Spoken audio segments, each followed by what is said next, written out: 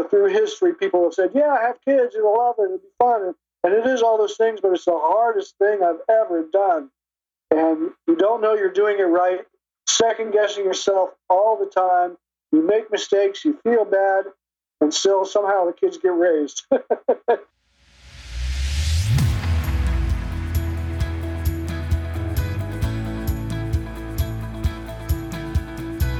Welcome to Improv is No Joke podcast, where it's all about becoming a more effective communicator by embracing the principles of improvisation.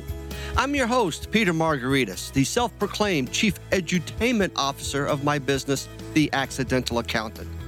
My goal is to provide you with thought-provoking interviews with business leaders so you can become an effective improviser, which will lead to building stronger relationships with clients, customers, colleagues, and even your family. So let's start the show. Welcome to episode 36 of Improv is No Joke podcast. Thank you very much for downloading this episode. Today's guest is Jeff Jackson, who is a recovering accountant who understands the power of sales and is one hell of a dad. He is a contributing author to the book, Go Ask Your Dad: Questions, Answers, and Stories about Fathers, Fatherhood, and Parenting. Jeff and I spent the first half of our interview talking about fatherhood and the chapter that he wrote for the book. The second half of the interview, we talk about how he became an accountant and how he has learned that accounting sales is not an oxymoron, but a necessity. As I was listening to our conversation about being a good dad, I want to share with you a blog posting I recently did titled Diabetes. Blood sugar of 729 is dangerous. Know the signs. I was diagnosed with type 1 diabetes approximately 10 years ago when I was in my mid-40s.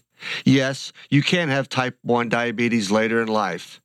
Many are confused about the difference between type 1 and type 2 diabetes. Type 1 diabetes is when the body completely stops producing any insulin, and the person must take daily insulin injections in order to survive. Type 2 diabetes is when the body doesn't produce enough insulin or is unable to use the insulin properly. The discovery of my diabetes came through a routine blood test, which showed my blood sugar level was high at 246. Normal blood sugar levels should be between 72 and 108. At the time, I didn't know what the signs of potential diabetes were, but in hindsight, I was experiencing classic symptoms, which I'll discuss in a moment. On New Year's Day 2017, I began to wonder if my son of 16 years old had diabetes. Over the past 10 days, I noticed him drinking a lot of water and urinating quite a bit. However, I didn't see a consistent pattern or any one single incident that raised a red flag until New Year's Day. That morning, my son had pancakes and syrup for breakfast. Later that day, we met my brother for brunch, and my son had another full plate of pancakes along with maple syrup. At home that evening, we were playing cards when over a 15-minute span, he went to the restroom 3 times and was consuming a couple glasses of water. I took his blood sugar, and the meter read, over 600, seek medical assistance. 1, I was in shock, and 2, I wanted to test again to be sure. The second test produced the same results, so I decided to check myself to make sure the meter was working properly, which it was. My wife and I immediately took him to the emergency room, where they confirmed my worst fears. My son was a diabetic. His blood sugar count was at 729, which is a very dangerous level. Through IV of fluids and insulin, they were able to reduce his blood sugar. They immediately transported him to Children's Hospital, where he was admitted and monitored for 24 hours. During this time, his blood sugar reduced to normal levels, and as a family, we had a crash course in diabetes education. By knowing the signs of diabetes, we were able to avoid my son going into diabetic ketoacidosis, which is a severe situation that can lead to a coma or death. According to the American Diabetes Association, diabetic ketoacidosis, aka DKA, is when your cells don't get the glucose they need for energy, and your body begins to burn fat for energy, which contains ketones. Ketones are chemicals that the body creates when it breaks down fat to use for energy. The body does this when it doesn't have enough insulin to use the glucose, the body's usual source of energy. When ketones build up in the blood, they make it more acidic. High levels of ketones can poison the body. Here's a list of symptoms that could point to diabetes: being very thirsty, frequent urination, weight loss, increased hunger, blurry vision, irritability, tingling or numbness in the hands or feet, frequent skin, bladder, or gum infections, wounds that won't heal, and extreme unexplained fatigue. Know the symptoms, and if you see yourself or anybody in your family experiencing these, take them to their doctor, urgent care, or emergency room immediately. There's another reason why I'm writing this blog. A friend of mine a couple of months ago had a daughter who was diagnosed with type 1 diabetes. She's a little younger than my son. She was demonstrating some of these classic signs: being very thirsty, frequent urination, and extreme unexplained fatigue. The family didn't know the symptoms of diabetes. They did, however, take her to an urgent care facility, who immediately transferred her to Children's Hospital upon reviewing her blood work. Diabetes is a chronic illness that can be managed and allow one to lead a very healthy and fulfilling life. There are a few celebrities that have type 1 diabetes: Halle Berry, Nick Jones, author Anne Rice, Supreme Court Justice Sonia Sotomayor, and NFL quarterback Jay Cutler. I have my good days and bad days, but I don't let my diabetes stand in the way because I manage it every day. Please be aware of the symptoms and don't ignore or discount them. The endocrinology team at Children's Hospital said that we were very lucky we caught this early, because too often children are admitted with onset diabetes that are experiencing DKA. Don't be that statistic. You can find this blog on my website at petermargaritis.com. As you know, one of my goals with this podcast is that it will help you begin to make changes in your work and your personal lives so you can better connect with others and create meaningful relationships. Many people have said that it takes 21 days to start a habit, but a lifetime to keep that pattern. That's why I created the YesAnd Challenge, to help keep these principles in front of you so you can build up your improvisational muscle. To sign up, please go to petermargaritis.com and scroll down to the YesAnd Challenge call to action and click to register to begin building the productive habit of yes and the principles of improvisation. And remember to share your experiences on Twitter using the hashtag YesAndChallenge. If you're unsure of what the YesAnd Challenge is all about, I discussed this in detail in episode 0, so go back and take a listen. And remember, you can subscribe to my podcast on iTunes, Stitcher, and Google Play. You can also purchase my book, Improv is No Joke: Use Improvisation to Create Positive Results in Leadership and in Life, on Amazon. It's also available in paperback and on Kindle. So with that said, let's get to the interview with Jeff Jackson. Hey, everybody, I'm with Jeff Jackson, who, according to his Twitter page, is a top 50 dad blogger, a husband, a daddy, a speaker, published author, and this part I love, a superhero in training. But more than that, he's also an accountant. So first and foremost, Jeff, thanks for taking time out of your very busy day to spend some time with me on my podcast. Well, thank you for inviting me, Peter. I'm glad to be here. And Jeff and I, this is the first time we were actually meeting. We have been communicating back and forth via email. We were introduced by a mutual friend, Judy Carter. And for those of you who don't know Judy Carter, I interviewed her in my episode number 19. So go back and listen. It was an absolute blast. So I come to find out Jeff and I have a lot in common. And I tell you what, Jeff, why don't you tell the audience a little bit about yourself? Oh, boy, where should I start? There's a lot that's gone on. I moved to New York in 96. I'm originally from Ohio to pursue my professional acting career. And at that time, I had a MBA in accounting and was working as a temp accountant. And I worked for a bunch of different companies. My acting career didn't work out after a couple of years, and so I went into accounting full-time. We moved to just north of New York City, and now my wife and I have a couple of 8-year-old twin boys. and they're fabulous. And one thing has led to another, and to spark or to keep my creative spark going, I've been working on my daddy blog called Daddy is Best. It's a very interesting blog. I read it this morning in one of your recent postings about your son being fired by his friends, and how memories are short with kids. Right. And they forgot they were mad at him or fired him, and he said he wasn't going to tell them. I thought that was cute. You say that you're from Ohio, and you're from the Dayton, Ohio area, and you went to Wright State University? That's correct. Did you study accounting at Wright State? I did. Did you ever have Maggie Houston as a professor? Oh, yeah. Maggie Houston was my best friend. The world just got small. I've known Maggie for a number of years with her volunteer work at the Ohio Society of CPAs, and I haven't spoken to her in a couple of years, but Maggie was always one of my favorite Ohio Society CPA members.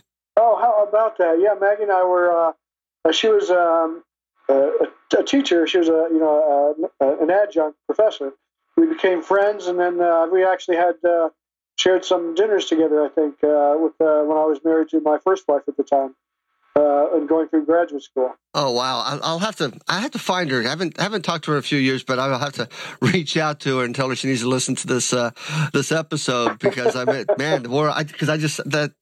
you are supporting, contributing author to the book Go Ask Your Dad, and that's why I realized that you were at Wright State. How did you get into this book? How did this come about? Well, it's interesting is that since I've been writing my blog, which has been, it'll be 2 years in January or so, and I've also been on Facebook and Twitter, and I've really grown in my social media existence and participation. And one of the things I came across was a daddy last year about this time who was looking to put together a book, and he asked if any daddies would be interested. And I said, sure, I'll be interested, and I'll write you something. And one thing led to another, and then I got included in the book, and here it is. And I'm very excited about it. I've been passing it out to people and trying to get them to leave reviews on Amazon. So if you get a chance, please do that. I most certainly will. When we get done with this interview, I'll most certainly do that for you. So this Daddy is Best. Give me the essence of that. What is that message that you were trying to spread? Well, the whole idea of dad. Well, it's multifaceted. I mean, one of the facets that I talked about before was that I wanted to keep my creative spark going, and since I've written my whole life, I've acted my whole life, told jokes my whole life, and so this has allowed me to funnel all of that activity into one thing, and Daddy is Best. And I wanted to come up with a unique name for being a daddy now that I'm a little older as a daddy, and I thought it would be a nice place to share all my daddy experiences. And we live in a dynamic environment in just north of New York City. And a dynamic, I mean, New York is unlike any other place because there's so many people here for nothing else. And the people are not shy. And the other thing is that my wife is African American, mm-hmm. Which is cool, mm-hmm. and I'm not, which is cool. And so we have biracial kids, and just exploring everything that we've gone through, through raising kids, and it's an incredible process. I highly recommend it. But what the conspiracy is that through history people have said, yeah, have kids, you'll love it, it'll be fun, and it is all those things, but it's the hardest thing I've ever done, and you don't know you're doing it right. You're second guessing yourself all the time. You make mistakes, you feel bad, and still somehow the kids get raised. and you don't know how they do it, but they do. So, in spite of myself. Yeah, I have a 16-year-old son, and I'm 55, so I had a child later in life. And you're right, it's the hardest job I've ever had, but it's the best job I've ever had. Yes, absolutely.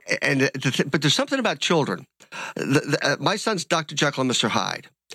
When he's outside of the house, in school, he's got a job, interacts with me, he is an angel. He's an absolute angel.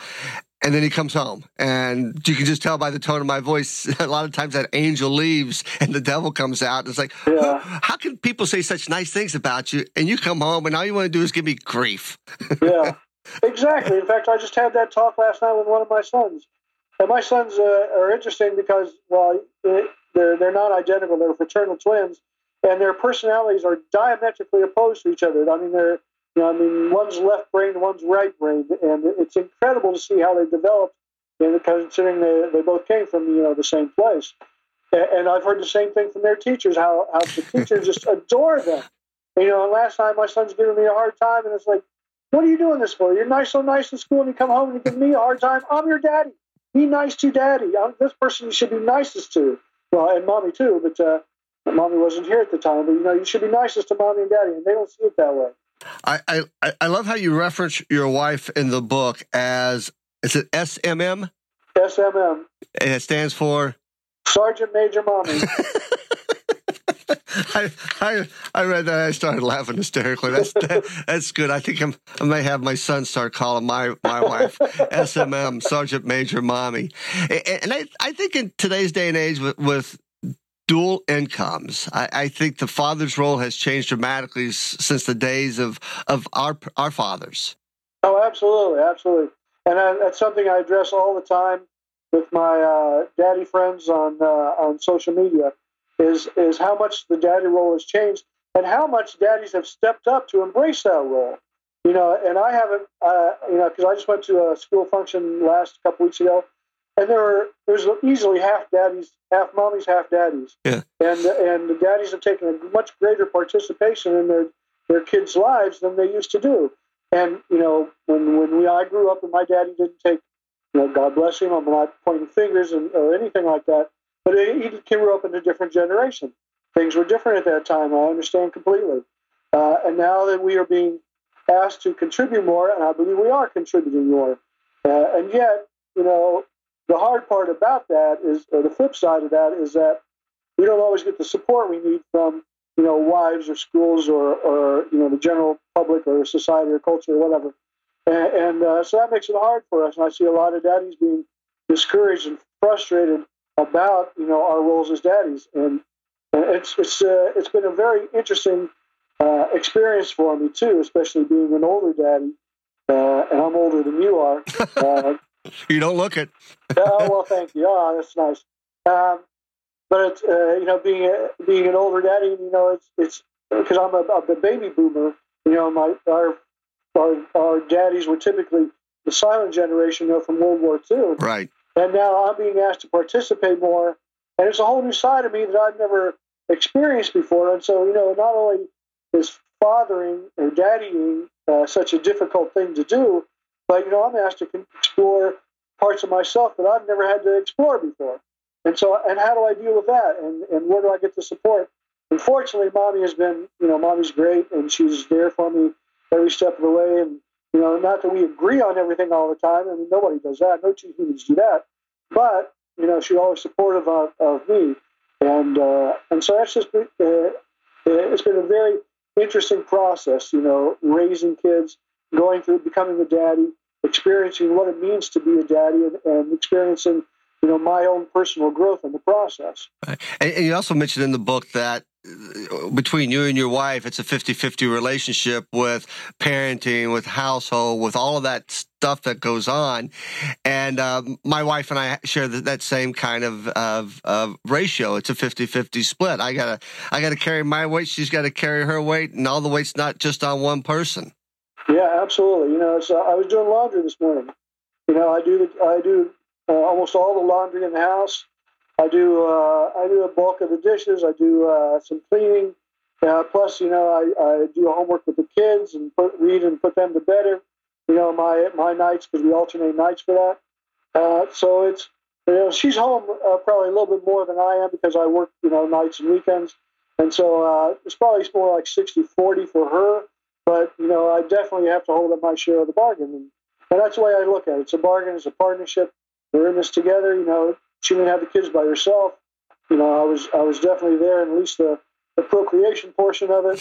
And so the fun part, but I should be here for the racing part too. Well put. Yeah, my wife and I have a deal. She's a cleaner. She loves to clean. She's borderline a clean freak. So I do all the cooking and she does all the cleaning because I am Greek. I was raised in a restaurant. My wife's Greek. She spent some time in a restaurant, but she doesn't like to cook, which is almost a sin in the Greek community.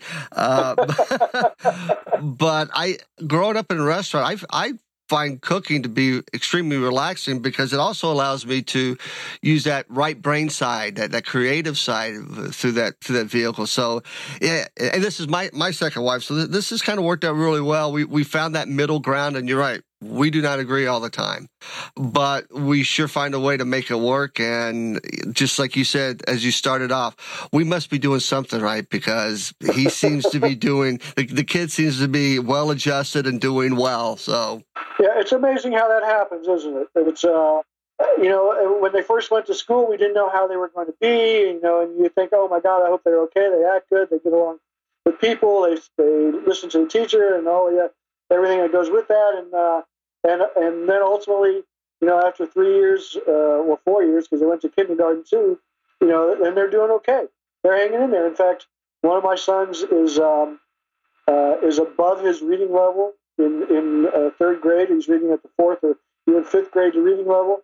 The other son, we've had a lot of problems with only because he has a learning disability. He's been diagnosed with ADD, and so it's been a major challenge working with him, nightly, daily, to get him to progress, but he's progressing.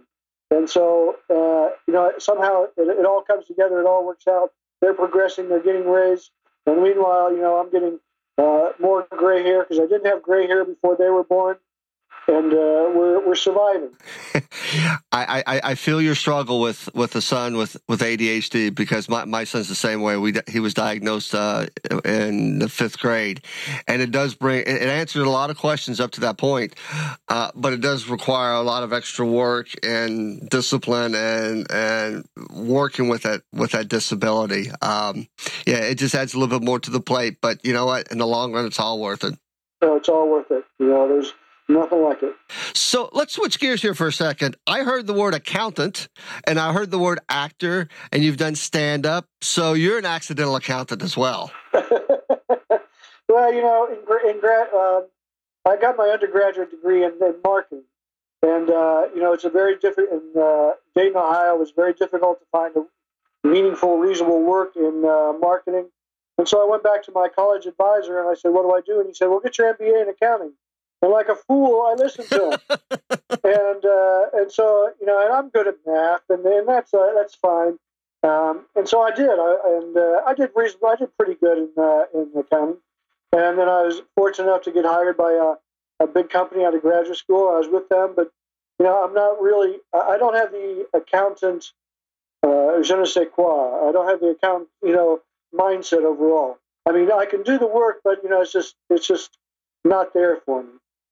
I understand. And then the opportunity came up to pursue my professional acting career, and that's something I've been doing my whole life too, is acting. And so I thought, well, okay, what the heck?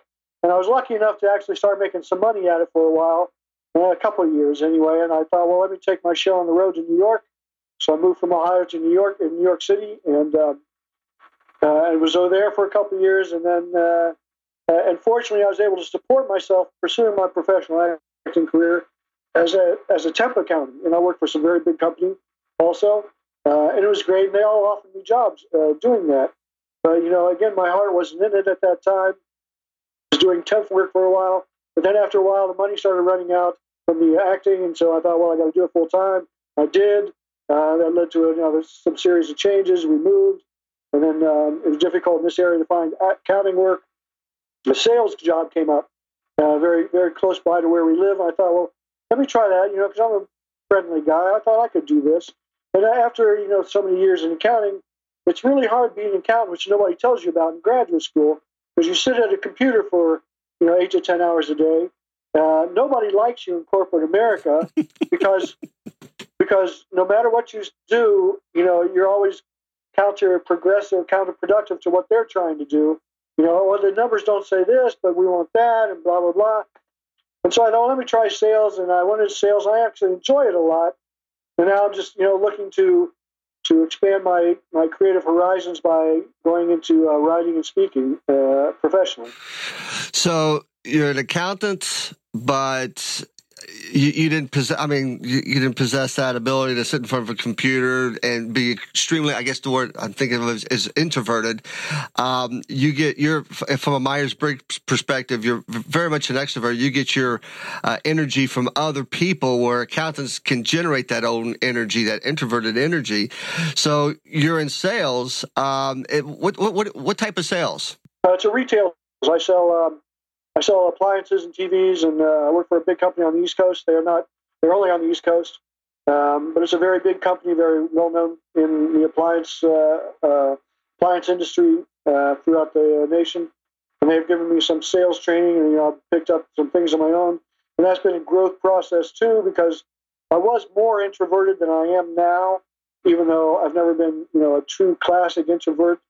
And so it's allowed me to also to grow, as well as with my parenting at the same time. I'm developing, and parenting is also about sales. Oh yeah.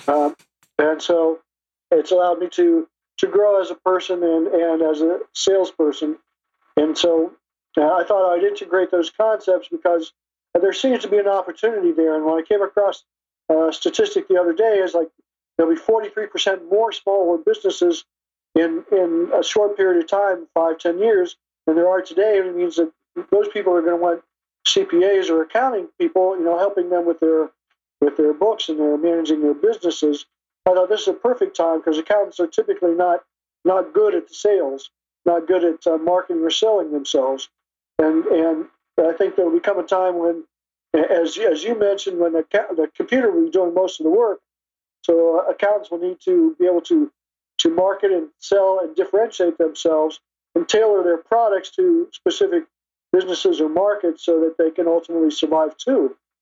And so I thought that would be a great opportunity. And so all this is coming out at the same time as I'm growing as a salesperson and a speaker. Well, that's a very good point that you make, that, traditionally accountants haven't been known to be the best sales marketing people, but it's not the 70s and 80s and 90s anymore. And I talk to audiences about this as well, as they've got to become better at building relationships and the ability to sell themselves, their firm, their services in order to grow their businesses. Because if they're not going to end up ultimately growing the way things look and there's no succession plan in place, then they will ultimately get bought by another firm and gobbled up. And even the larger firms. I think sales training for accountants is a must anymore, and they should be taking some type of sales training courses. Well, thank you. I think so too. It's not a mysterious process. I don't do anything in my sales that is not as if I pull magic words out of a hat to get people to buy.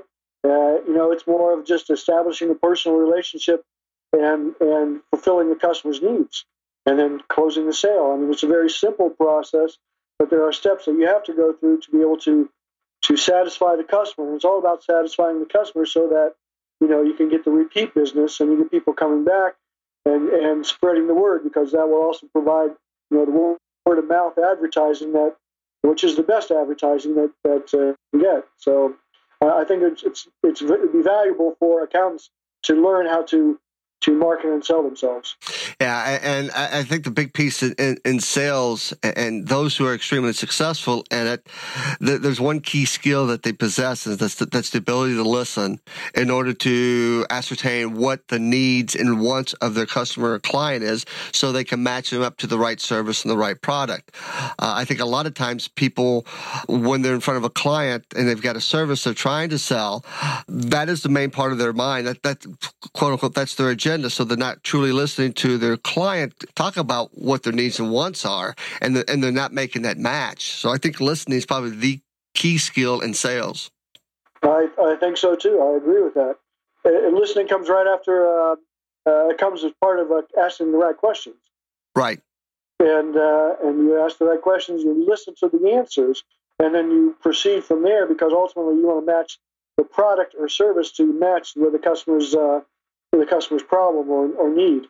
So yeah, that listening is extremely important, and because you have to make the customer feel like they are being listened to.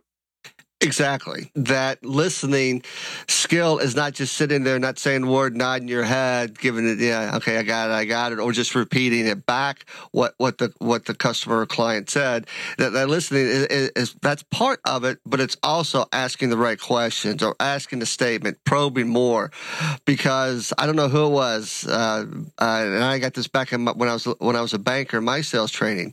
You got to peel back that onion. You got about 7 no's or 7 roadblocks along the way in order to find out what the true want and need or issue is. And you just got to keep coming at it with different angles, with different questions. Absolutely. You have to do that. The difficulty for accountants is, accountants have the numbers. They have the reports. They say, here, you need this. And now, and realistically, a business or a customer may need those things, but you have to convince them that they need those things. You have to say, okay, they need these things because this will satisfy this need. This will help you do this. It's establishing a relationship with either inside of business or outside of business. An inside of business in corporate America is equally important too, because as I mentioned before, nobody likes accountants. The accountants will say, "Hey, I'm Jeff from accounting. You have a problem," and nobody wants to go through that process, or they feel that they have a problem. So you have to establish a relationship. You have to match, what you can do with what the customer needs. Exactly. And in corporate America, I've heard the CFO being referred to as the CF no. And that's, we do have a stereotype, and you brought that up. We accountants have a stereotype in corporate America that when we show up, we're coming with a problem, versus getting to know those other people, individuals within the organization, not just at a professional level, but as a personal level. And when you show up, have them look at you as Pete coming or Jeff coming, not, the guy from accounting. That changes that whole relationship. You've created to some degree a friendship, and you're more likely going to be able to accomplish what you came to do if you've got that friendship role versus the perceived adversarial role. No, absolutely. Yeah, it changes everything. It's a relationship. Selling is it's a process, and once you get your customer or a business partner to understand that, you're a person, you're trying to not only do your job, but to relate to them on a personal and business level so that you can satisfy their needs. It changes the whole context and dynamic of the relationship, so that it's not, me versus them, or here comes Jeff from accounting to tell me what I'm doing wrong. It's like Jeff is here because he understands my problems, and he's trying to help me, fix the problems, whether it's in operations or sales or marketing or whatever.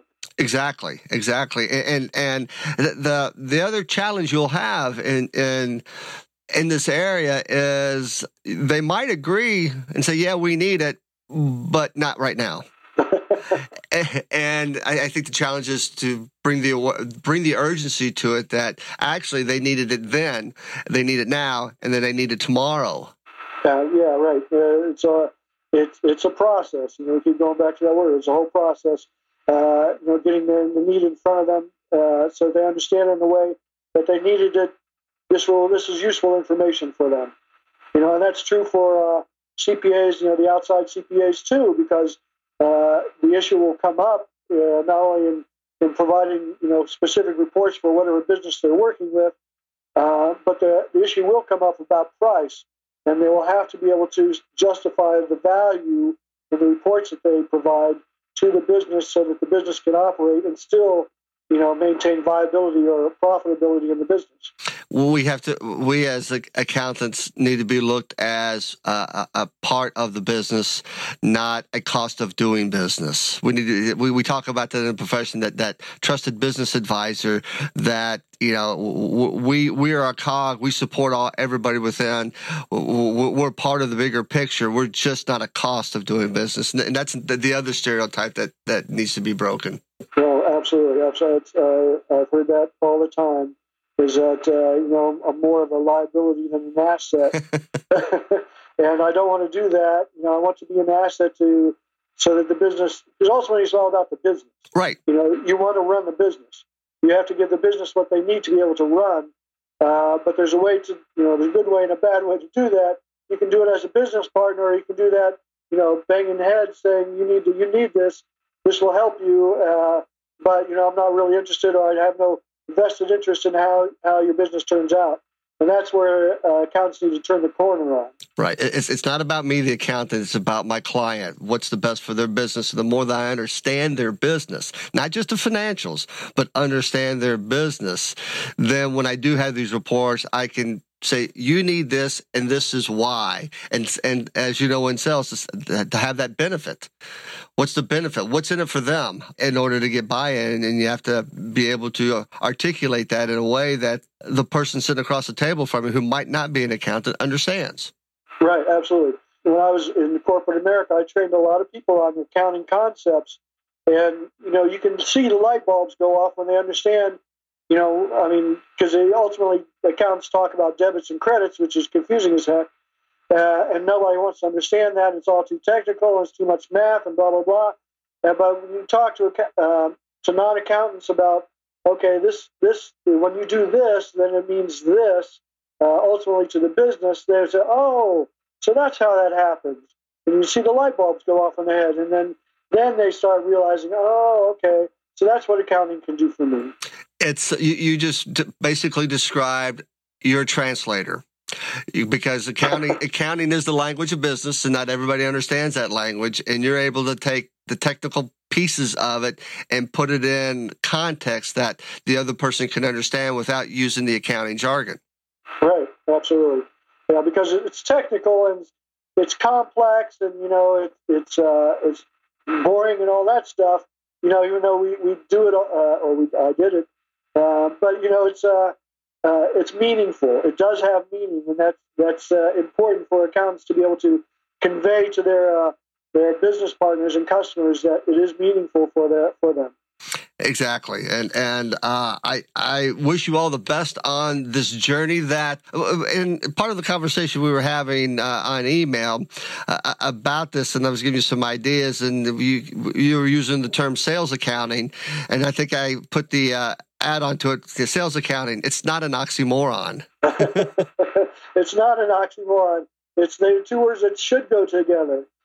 Right. The two words that should go together need to go together. And I hope that in your speaking venues and your speaking business that you're able to convey that to your audience and have them connect with you on that and realize that, I need to become a better salesperson in order to help my business, my company grow.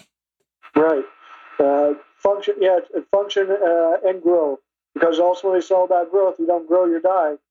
Because the economy, who knows what's going to happen to the economy not only in 4 years, but in 5 to 10 years or 20 years.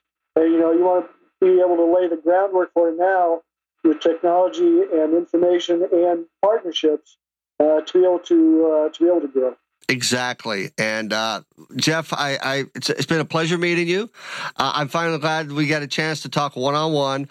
I was just completely fascinated by the daddy is best part of your background and the accounting piece and how you're weaving really all of this together into one, I think, sustainable speaking career. And hopefully our paths will cross and we'll meet person to person. But I wish you all the best in your business, your family, and everything you're doing. And once again, thank you for taking time to be part of my podcast.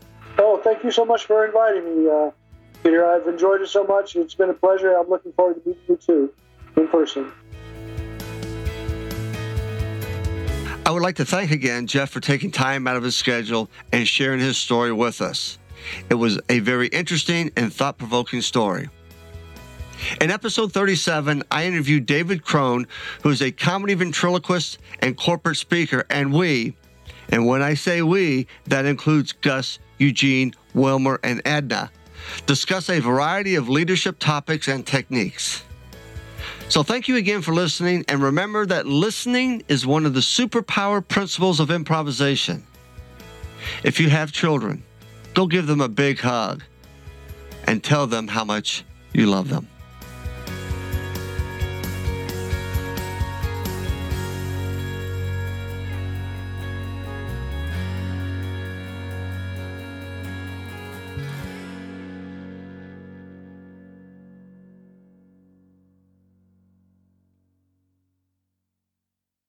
This podcast is a part of the C-Suite Radio Network. For more top business podcasts, visit c-suiteradio.com.